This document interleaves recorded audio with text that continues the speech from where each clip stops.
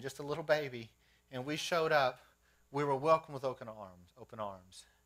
And they were glad to see us. And it was a good time. A few years later, Rita came through, and I remember the same deal. We thought we were prepared as prepared could be, and then the message came out over the radio and TV, and the sheriff cars going through the neighborhood saying, get out, get out. It's not an option. Get out. You got to go right now. We're closing the streets behind you. Get out. It's your last chance. There's no gas. Get out, get out, get out. And so we go. We're on I-49 once again. And as we're in gridlock, and I-49 only has 2 lanes, but they opened up the 2 side shoulders, and you had all 4 lanes. All you're doing is following a mass of red tail lights. And as we're heading north, the Black Hawk helicopters are heading south to pluck people. And I'll never forget that scene. I'll never forget the scene. At this time, still had the old Suburban. We're looking back, and I see a new group in my family. It's grown. I look out the window, and I see pickup trucks with old ladies in the back of it getting rained on, wrapped in blankets and blue tarps covering lawn furniture and boats with dogs in the back. And it was a terrible scene. It was horrible, and it was unsettling. There was nothing you could do but just continue to go north, escape the storm, evacuate. And I knew that in the middle of that horrible feeling that I had of sorrow for those people, my destination was secure.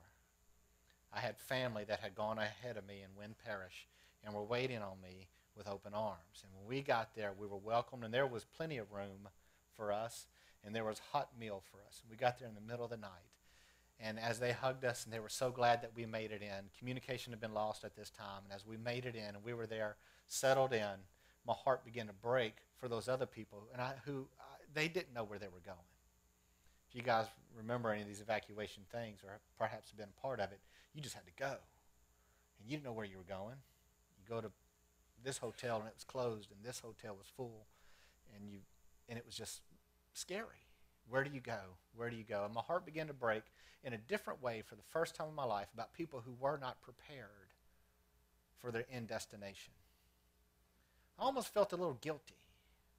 Oh, I was thankful. I was thankful. But I felt so bad and so burdened for those other people. And thus it should be with us as we wait for the second coming of Christ. The only thing that's going to give us concern is not whether our house is being blown away or washed away or consumed by fire. The only thing that's going to give us concern is what about those other people? What about those other people? They had a gentleman, they were interviewing him, and he was in a Red Cross shelter, and he was just kind of shaking the cobwebs out of the rescue that they had kicked out his window, and he was rescued. And they said, how does it feel? How do you feel? And they're trying to capture the moment. He said, I'm just thankful to be alive, and I just wonder about, and he began to mention all these other people. He cared about other people. And thus it should be with us as we prepare. Jesus tells us to be prepared. Let's read our scriptures. Father God, we ask that you would just settle in on us, dear Lord. I pray that you would let the scriptures come alive to us, Father, as we read your word, and it would be a fresh new way. It would be new manna for us to digest. Father, I pray that we would leave here with a new commitment for the lost. We would leave here with an understanding of the expectation that we have as Christians. Lord, I thank you for this moment and this time. Let your word strengthen us. Amen. Chapter 25. Prior to this, Jesus was telling them that you need to be prepared. We don't really know when the end of the world is going to happen, but I can tell you when it is not. It is not going to happen December 21st, 2012. How do I know it's not going to happen? Because Jesus said, no man, not even the angels know when the end of the time is coming. So if an old ancient Mayan pagan thinks he's got it figured out, guys, don't go following that nonsense. I want you to, on December 21st, if you get up, you go to work that day.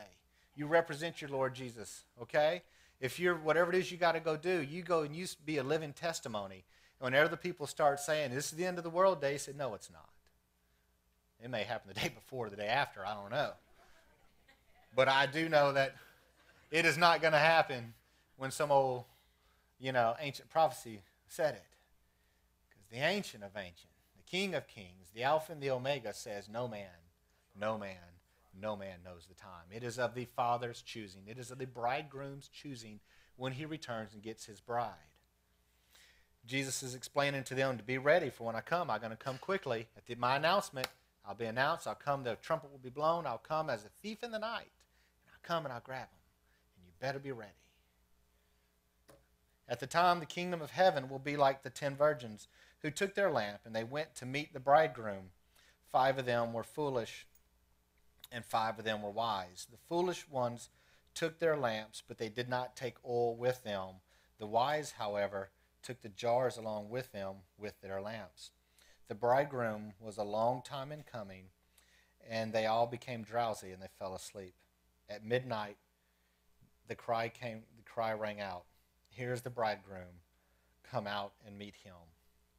Let's set the scene, the background of that. This story made a whole lot of sense to the people at the time, because the way things would happen is the bridegroom would come in, and if he were to come into a town or come into an area, and he would purchase his future brides. It may be 1, or maybe in this situation 10, and he would pay a dowry. A business transaction would happen with the father or the older son, if the father was deceased, for this bride, and they would work out negotiations. It would be a lengthy process. It would be a legal binding deal. He would come out and he would say, "Okay, we're going to pay this much money for your daughter when I come back," or he would say, "My servants will work your field." See, it was a business prospect. If you had a daughter, you were in good shape as a father, because you could, if the right suitor came along, proper dowry would be paid, and it would be profitable for both sides, as the bridegroom, because he's got a beautiful young bride, and as the father, then he's got a monetary gain of some sort for this. And he could choose however many he could afford, basically. In this situation, it was 10. For whatever reason, Jesus is telling this story in this parable, and it was 10. So he goes forth, and afterwards, after he's made the arrangements, the bridegroom leaves, right? He goes back to his home and does what? Prepares. He makes it ready for the bride. He makes the rooms, perhaps many rooms in the many mansions, and he gets it ready for when he comes back at a time of his choosing. And it was an exciting time when he would come back, because the brides at this time would spend their time, once the dowry had been paid and the agreement had been made, the handshake and the pinky swears and all these things were done, then the bride would then begin to change her role in life. She would begin to work on herself. She was to keep herself absolutely pure. She would begin to learn the wifely duties, and whatever duties that was, she would begin to perfect those and be good and be ready and be prepared, not with propane, but with a working knowledge of what the bride expects when he comes back, so that she could present herself perfect for him. And she was ready and waiting. But see, the problem with many of us is we get excited about the engagement, and we forget about the commitment. Being engaged is exciting. Come on, girls, you know that fling, right? Girl, you marrying Fred Flintstone? Big old rock on there. That's the big thing we're excited about. So that's the background. Then all the virgins woke up, and they trimmed their lamps. The foolish ones said to the wise, "Oh, give us your oil, our lamps are going to go out." "No," they replied, "there may not be enough for both of us. Instead, you go to the people who sell the oil and buy some for yourself." But while they were on their way to buy the oil, the bridegroom arrived, and the virgins who were ready went in with them to the wedding banquet, and the door was shut. Later, the others came and said, "Sir, sir," they said, "open the door for us." But he replied, "I tell you the truth, I do not know you." Jesus speaking says, "Therefore, keep watch, because you do not know the hour or the day."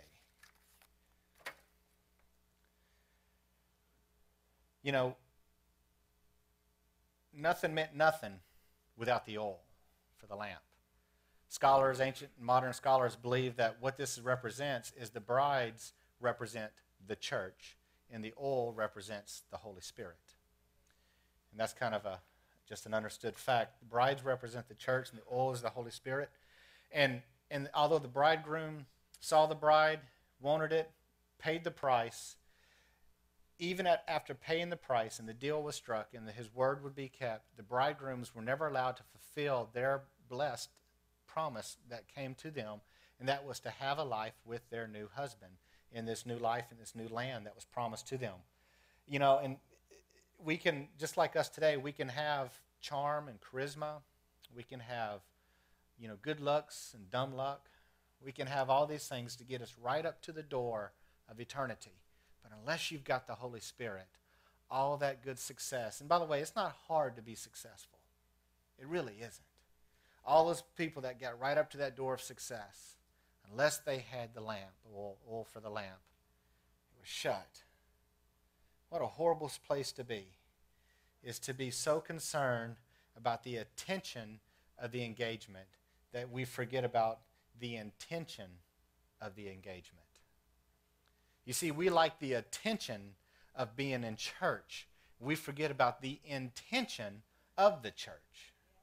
You see, we like how we have the title, how we have the facility. We like the name. Oh, girl, let me see the ring. We like all those moments in time and all that good frilly stuff and thumbing through the magazines and making a home and all these fun things. And we forget the intention of the church is never to be about us. It's never to bring glory to us. It's never to bring us comfort and satisfaction. The intention of the church is to do the will of God. It's to do the work of God and to glorify God. So the first thing we've got to realize is that if we want to go past that door to eternity, we've got to receive the Holy Spirit. That's first and foundation. That's fundamental. Before we go any further, have you received the Holy Spirit? The question doesn't need to be, hey, do you want to go to heaven when you die? Who would say no to that? You know? You want to go to heaven or hell? Come on, it doesn't take a mental giant to figure that out. The question is, are you going to give your life to Jesus? Are you willing to die for yourself? Are you willing to die because of Jesus? Are you willing... What's going on in Egypt? Doesn't make the news. Check it out online. The Christians are being what? Crucified. 2012, people. You want to follow Christ? 2012. Oh, we like our engagement process here in the church, don't we? I don't receive any persecution. Actually, where I work, I'm expected to pray where I work. I mean, come on. I get no persecution at all where I work. You know? There's not like that for the rest of the world. They give it all. When they decide to follow Christ, it's not just a business transaction. It's not just something better else to do. It is a way of life that they are dying to their old self. Die to your old self. So how do we do that? What do we do next? If we want to be concerned about the intention of the engagement, what's next? Let's keep reading. I'm glad you asked. Again, it'll be like a man, verse 14, going on a journey. Remember, this is Jesus telling these parables. Going on a journey, who called his servants and entrusted his property to them. One he gave 5 talents of money. To another he gave 2 talents. And to the other he gave 1 talent, each according to his ability. And then he went on his journey. What is a talent? You may or may not know. The talent they're speaking of is not just money. It's something that had weight to it. So whatever the weight of it was. You know, like you buy gold by the ounce. You buy silver by the ounce. You know, these kind of things. It was a talent, had a certain amount of weight to it. So anyway, so he gave them something, each according to their ability.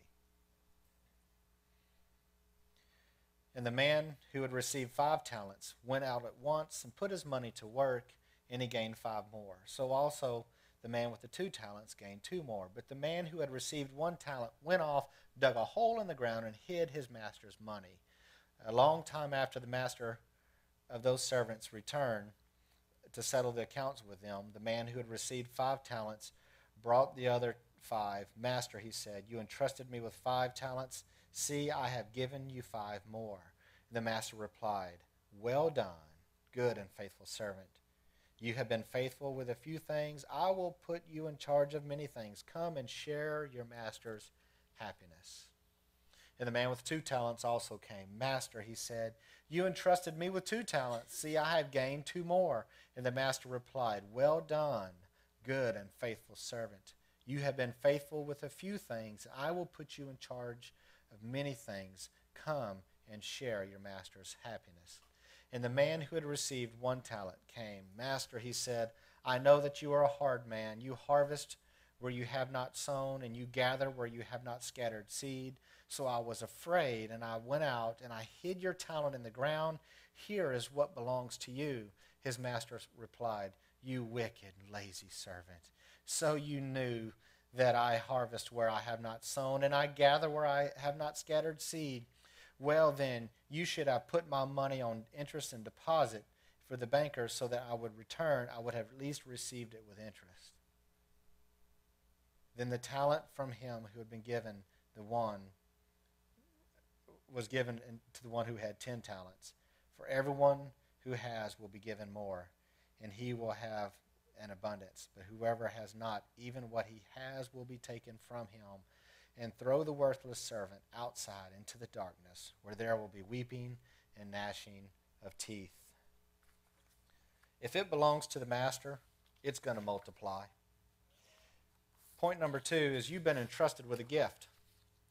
If you hear the gospel, and you receive the gospel, and I accept the Holy Spirit, I take the Holy Spirit, I allow it to be in my life, I give my life to Jesus. I just don't agree that I'd rather not go to hell today, but I decide that I will allow Jesus to be Lord of my life, the governor of my life, the one who makes the direction and the decisions of my life. With that, there is a multiplication expectation on my life. From that point on, it doesn't do any good for me to take that Holy Spirit and go into my holy bunker of a church. You know, I don't need to bug out to the local church and hide in it with my little goodies and everything and just stay nice and secure and forget about the rest of the world going to hell outside around me. There is a multiplication process that is expected and required of me, whatever our level is.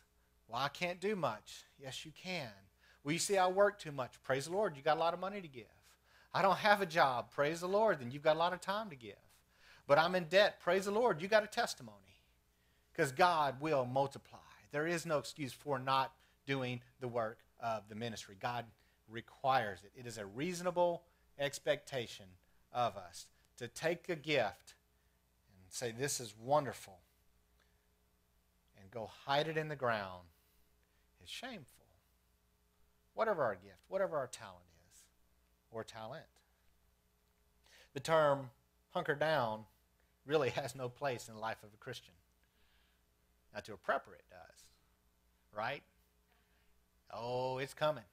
So we go hunker down. We go escape to our secret location or locations just in case one's not, safe and you got your plan B. Every good prepper's got a plan B, just so you know. That's right. I was traveling with Ralph, and we were down in Haiti, and when it starts getting dark in Haiti, it gets dark. I mean, so we turned around, and all of a sudden it's pitch black, and we're just in this little bitty, tin roof thing, and Ralph's like, "Oh man, it got dark on us." About that time, I flick on the light. I've got paracord holding up this little flashlight, lights up the whole room. Ralph said, "Man, I love traveling with preppers." I was prepared, brother. It's fun to think about and to prep and to get ready, for an event that may or may not happen. But I promise you, you can only eat so much fully cooked premium ham. At some point, it's going to run out, and you better hope that you've done some planting and harvesting to sustain the work. You see, the churches today are filled with empty seats and closing and dying churches. The biggest question in many churches today around the United States is what? What do we do with this property when it closes? Because they've forgotten the planting and the harvesting principle. They have gotten busy with prepping within themselves and making sure their bunker is nice and safe, and they forgot that the work is not inside preparing the bunker. The work is outside planting for the seeds and for the harvest to bring glory to the master. You see, Jesus Christ requires that you go and you plant and you go and you do the work of the field. He says it in the scriptures. He says the harvest is plentiful, but the workers are what? Few. They're not out doing the work. Where are they? Go out and do the work of the ministry. If you ain't planting, you ain't really prepping. You know? If you ain't planning, you really ain't a prepper. You can't eat all those bullets. Amen? You got to have some seeds. You got to have the Word of God. You got to be willing to scatter it, willing to sow it. I got a friend of mine who, I'm telling on myself now, has a prepper blog. And he said, according to his research, no, it's not me or Ralph, don't worry. According to his research, the successful people, in the event of a total meltdown in society, will be those that have learned to work together, not those that have learned to hide and squirrel away. Those that have learned to commune together. I didn't respond because I don't want the man to know that I follow that. But I said to him, the ones that will survive, brother, the ones that rally around the Word of God. So whether or not the zombie apocalypse happens, and it's not, but if it does, it's those that have scattered the seed of God. Those that have worked for the ministry. So what is the work of the ministry? What is it? I'm glad you asked. I'll keep reading. Verse 31, Jesus continuing through, he says, when the Son of Man comes in his glory, and all the angels will sit with him on the throne in the heavenly glory, and all the nations will be gathered before him, he will separate the people one from another, as a shepherd separates the sheep from the goats.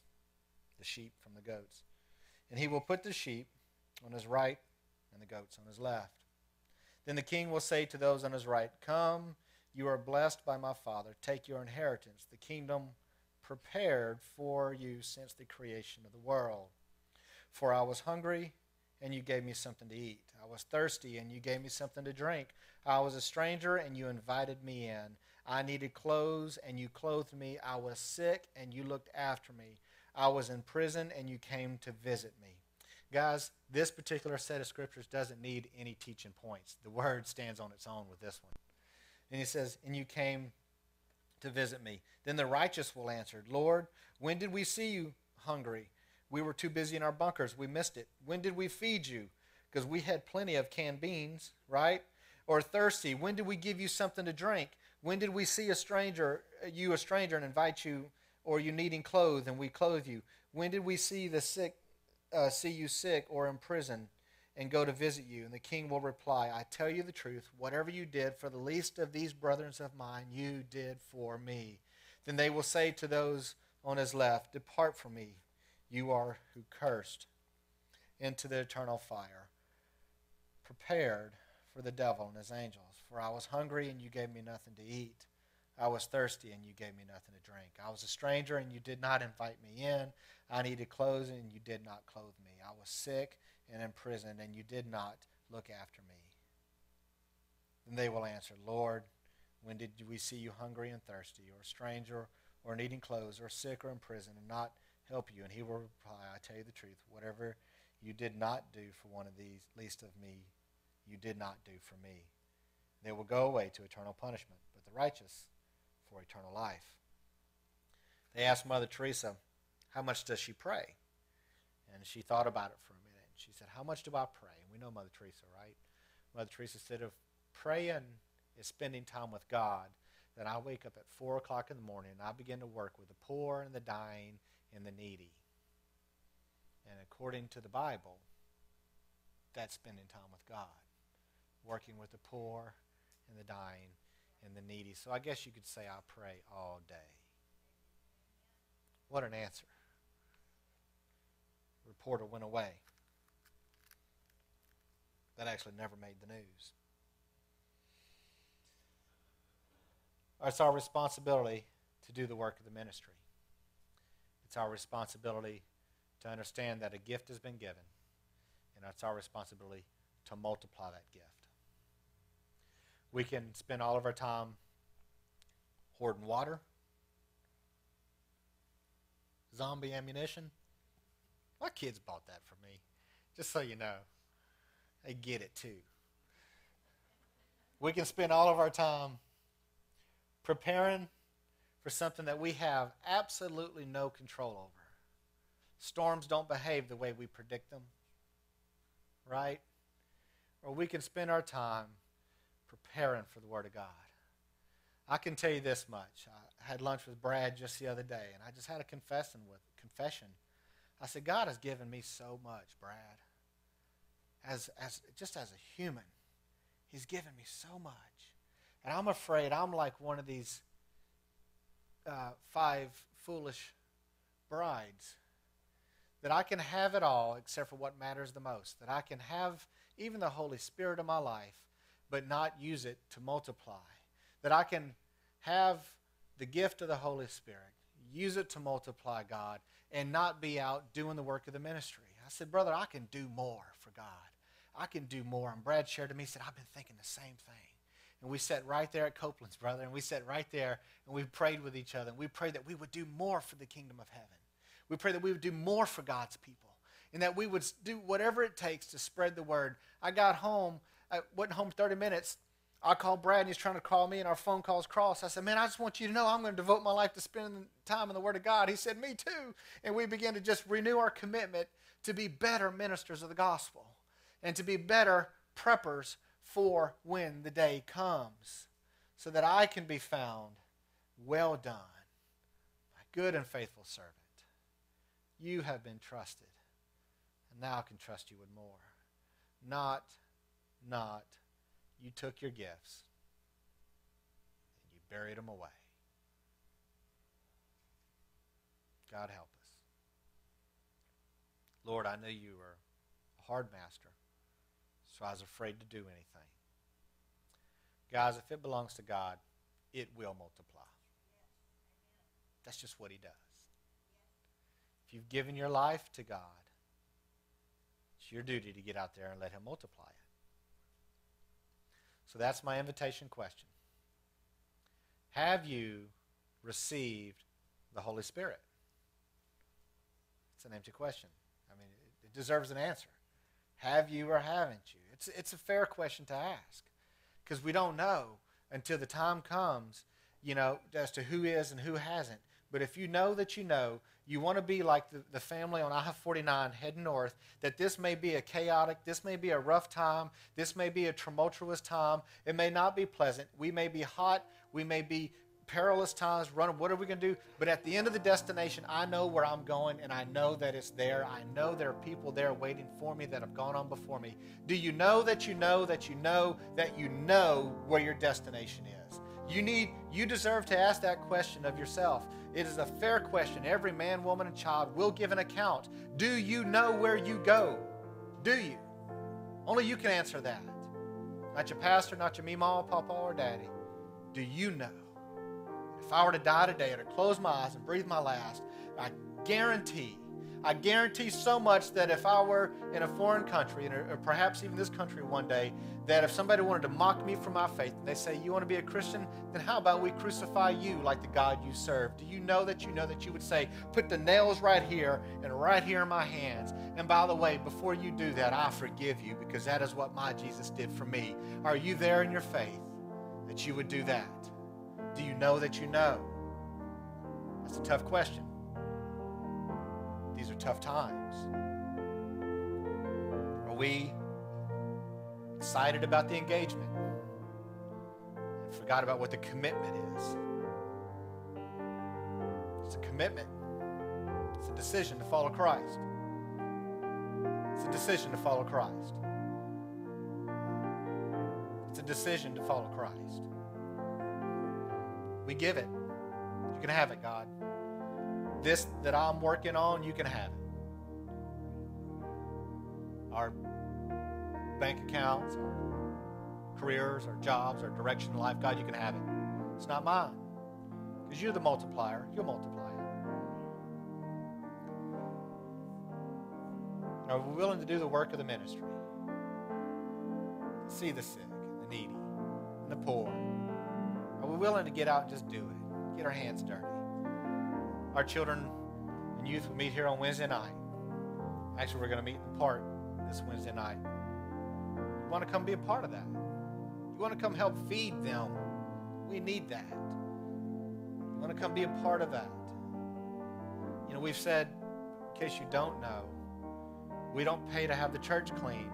We take the money we save from paying to have the church cleaned, and we have a church in Peru, a whole church, just like this, because we come and clean the church on our own. Do you want to be a part of that?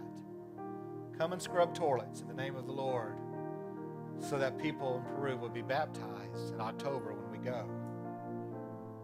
I'll scrub that toilet. Right? I'll bring pizza, spaghetti, brownies on Wednesday night so that that money is not spent and can be spent in Haiti, supporting the work of a pastor who gets up every day and walks down a stinking mountain to get water and come up and bring it to his family so they can have food and water to drink and brush their teeth. Will you be a part of that? Or will we choose to hunker down in our bug-out shelter, call it a church, and one day have to answer the question, what do we do with this property when we close the doors? Father, I pray that your word stood on its own today. Father, if there's somebody today that was willing to come forward and make that decision to follow you completely and to give their life to you, let them come forth and say it and speak it, Lord. Let it be said.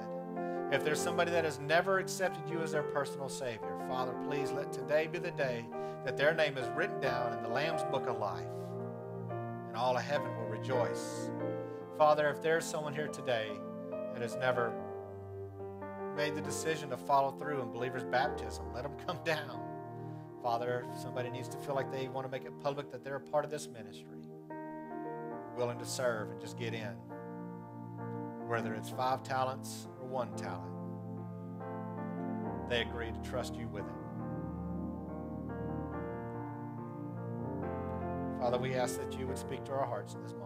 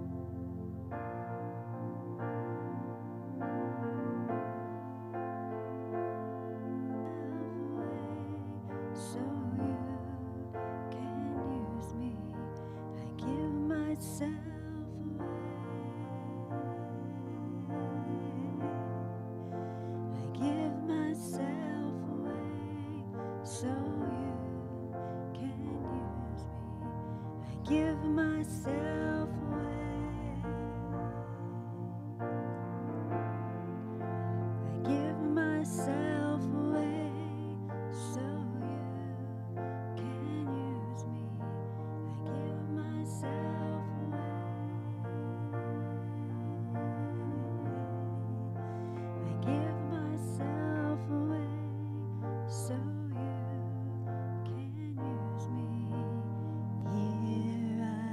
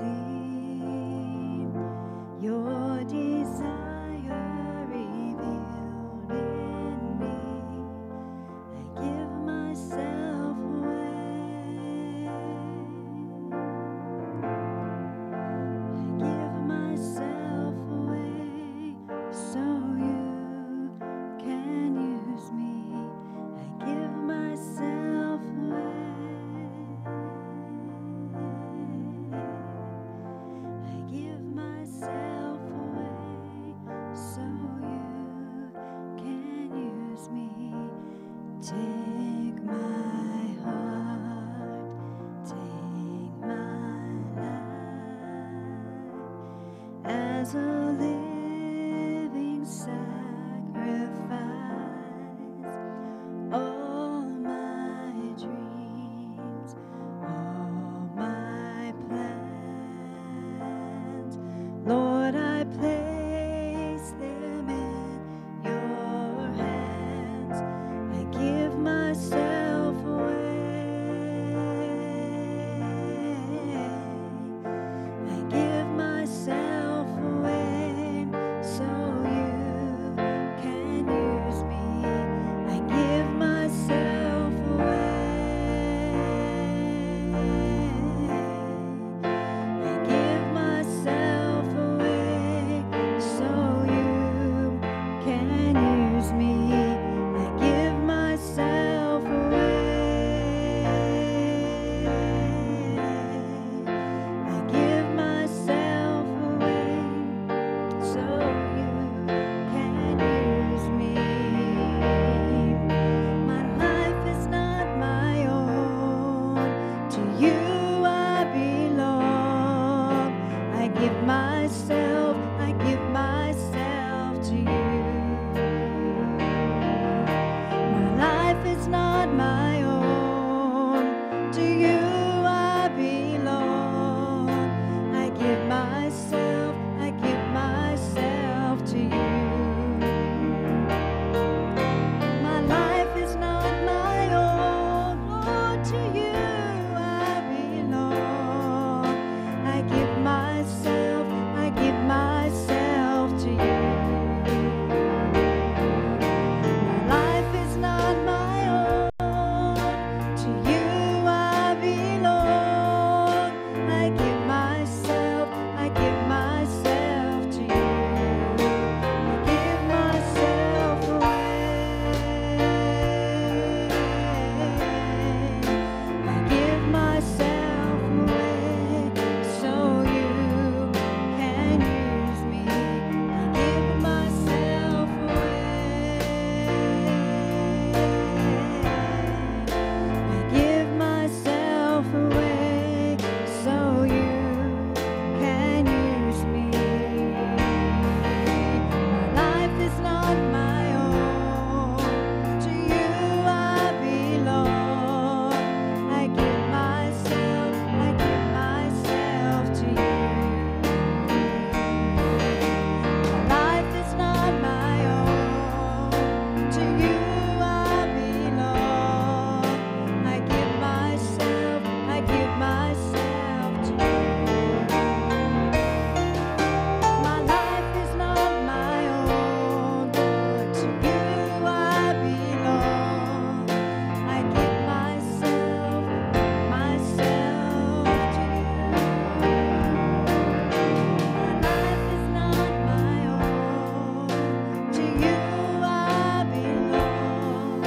I give myself to you. I give myself away. I give myself away so you can use me.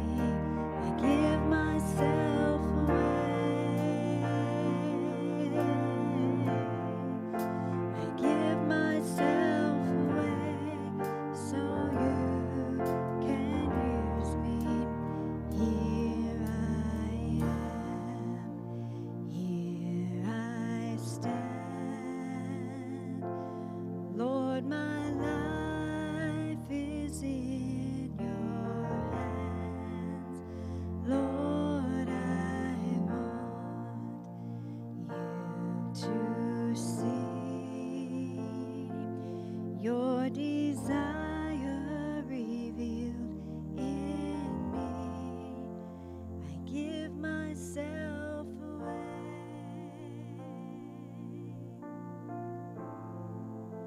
I give myself away so you can use me. I give myself away.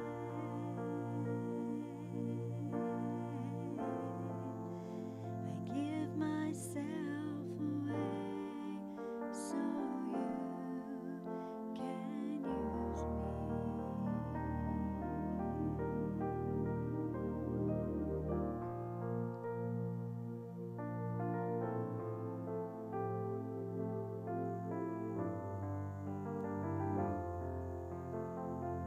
Amen.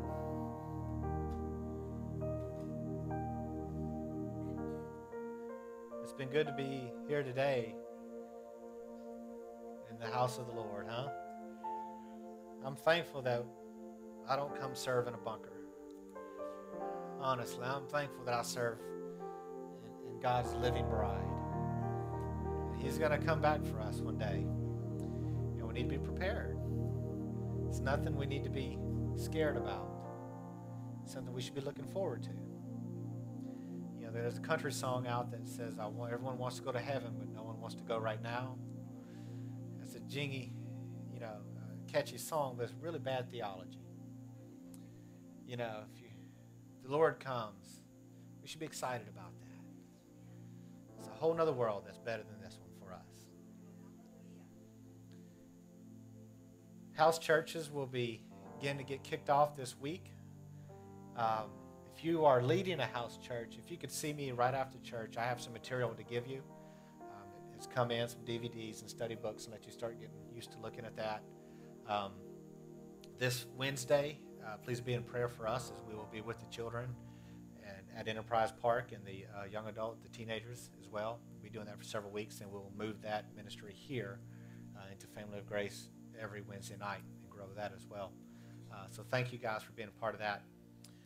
Just continue to be in prayer for that. And be in prayer that those that have not accepted Jesus will have that opportunity through the storm somehow or another. They can say, and I've heard this wonderful testimony through the chaplainry, is, I lost everything because of this storm, this disaster, this situation, whatever you fill in the blank. I've lost everything, but I wouldn't change it in a minute because through that I found Christ. And that seems to be a resounding statement that is said around the world from one disaster to the other, that as horrible as it is, and I can't even imagine, so I don't want to pretend that it's not that big of a deal. I know it's a bad thing. But if you come to know Christ through it,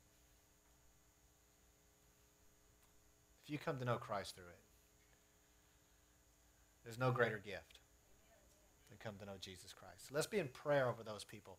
Those chaplains that are working that right now, let's be in prayer over them. The disaster relief people and those people who are working tirelessly in those situations. Let's be in prayer over that as well.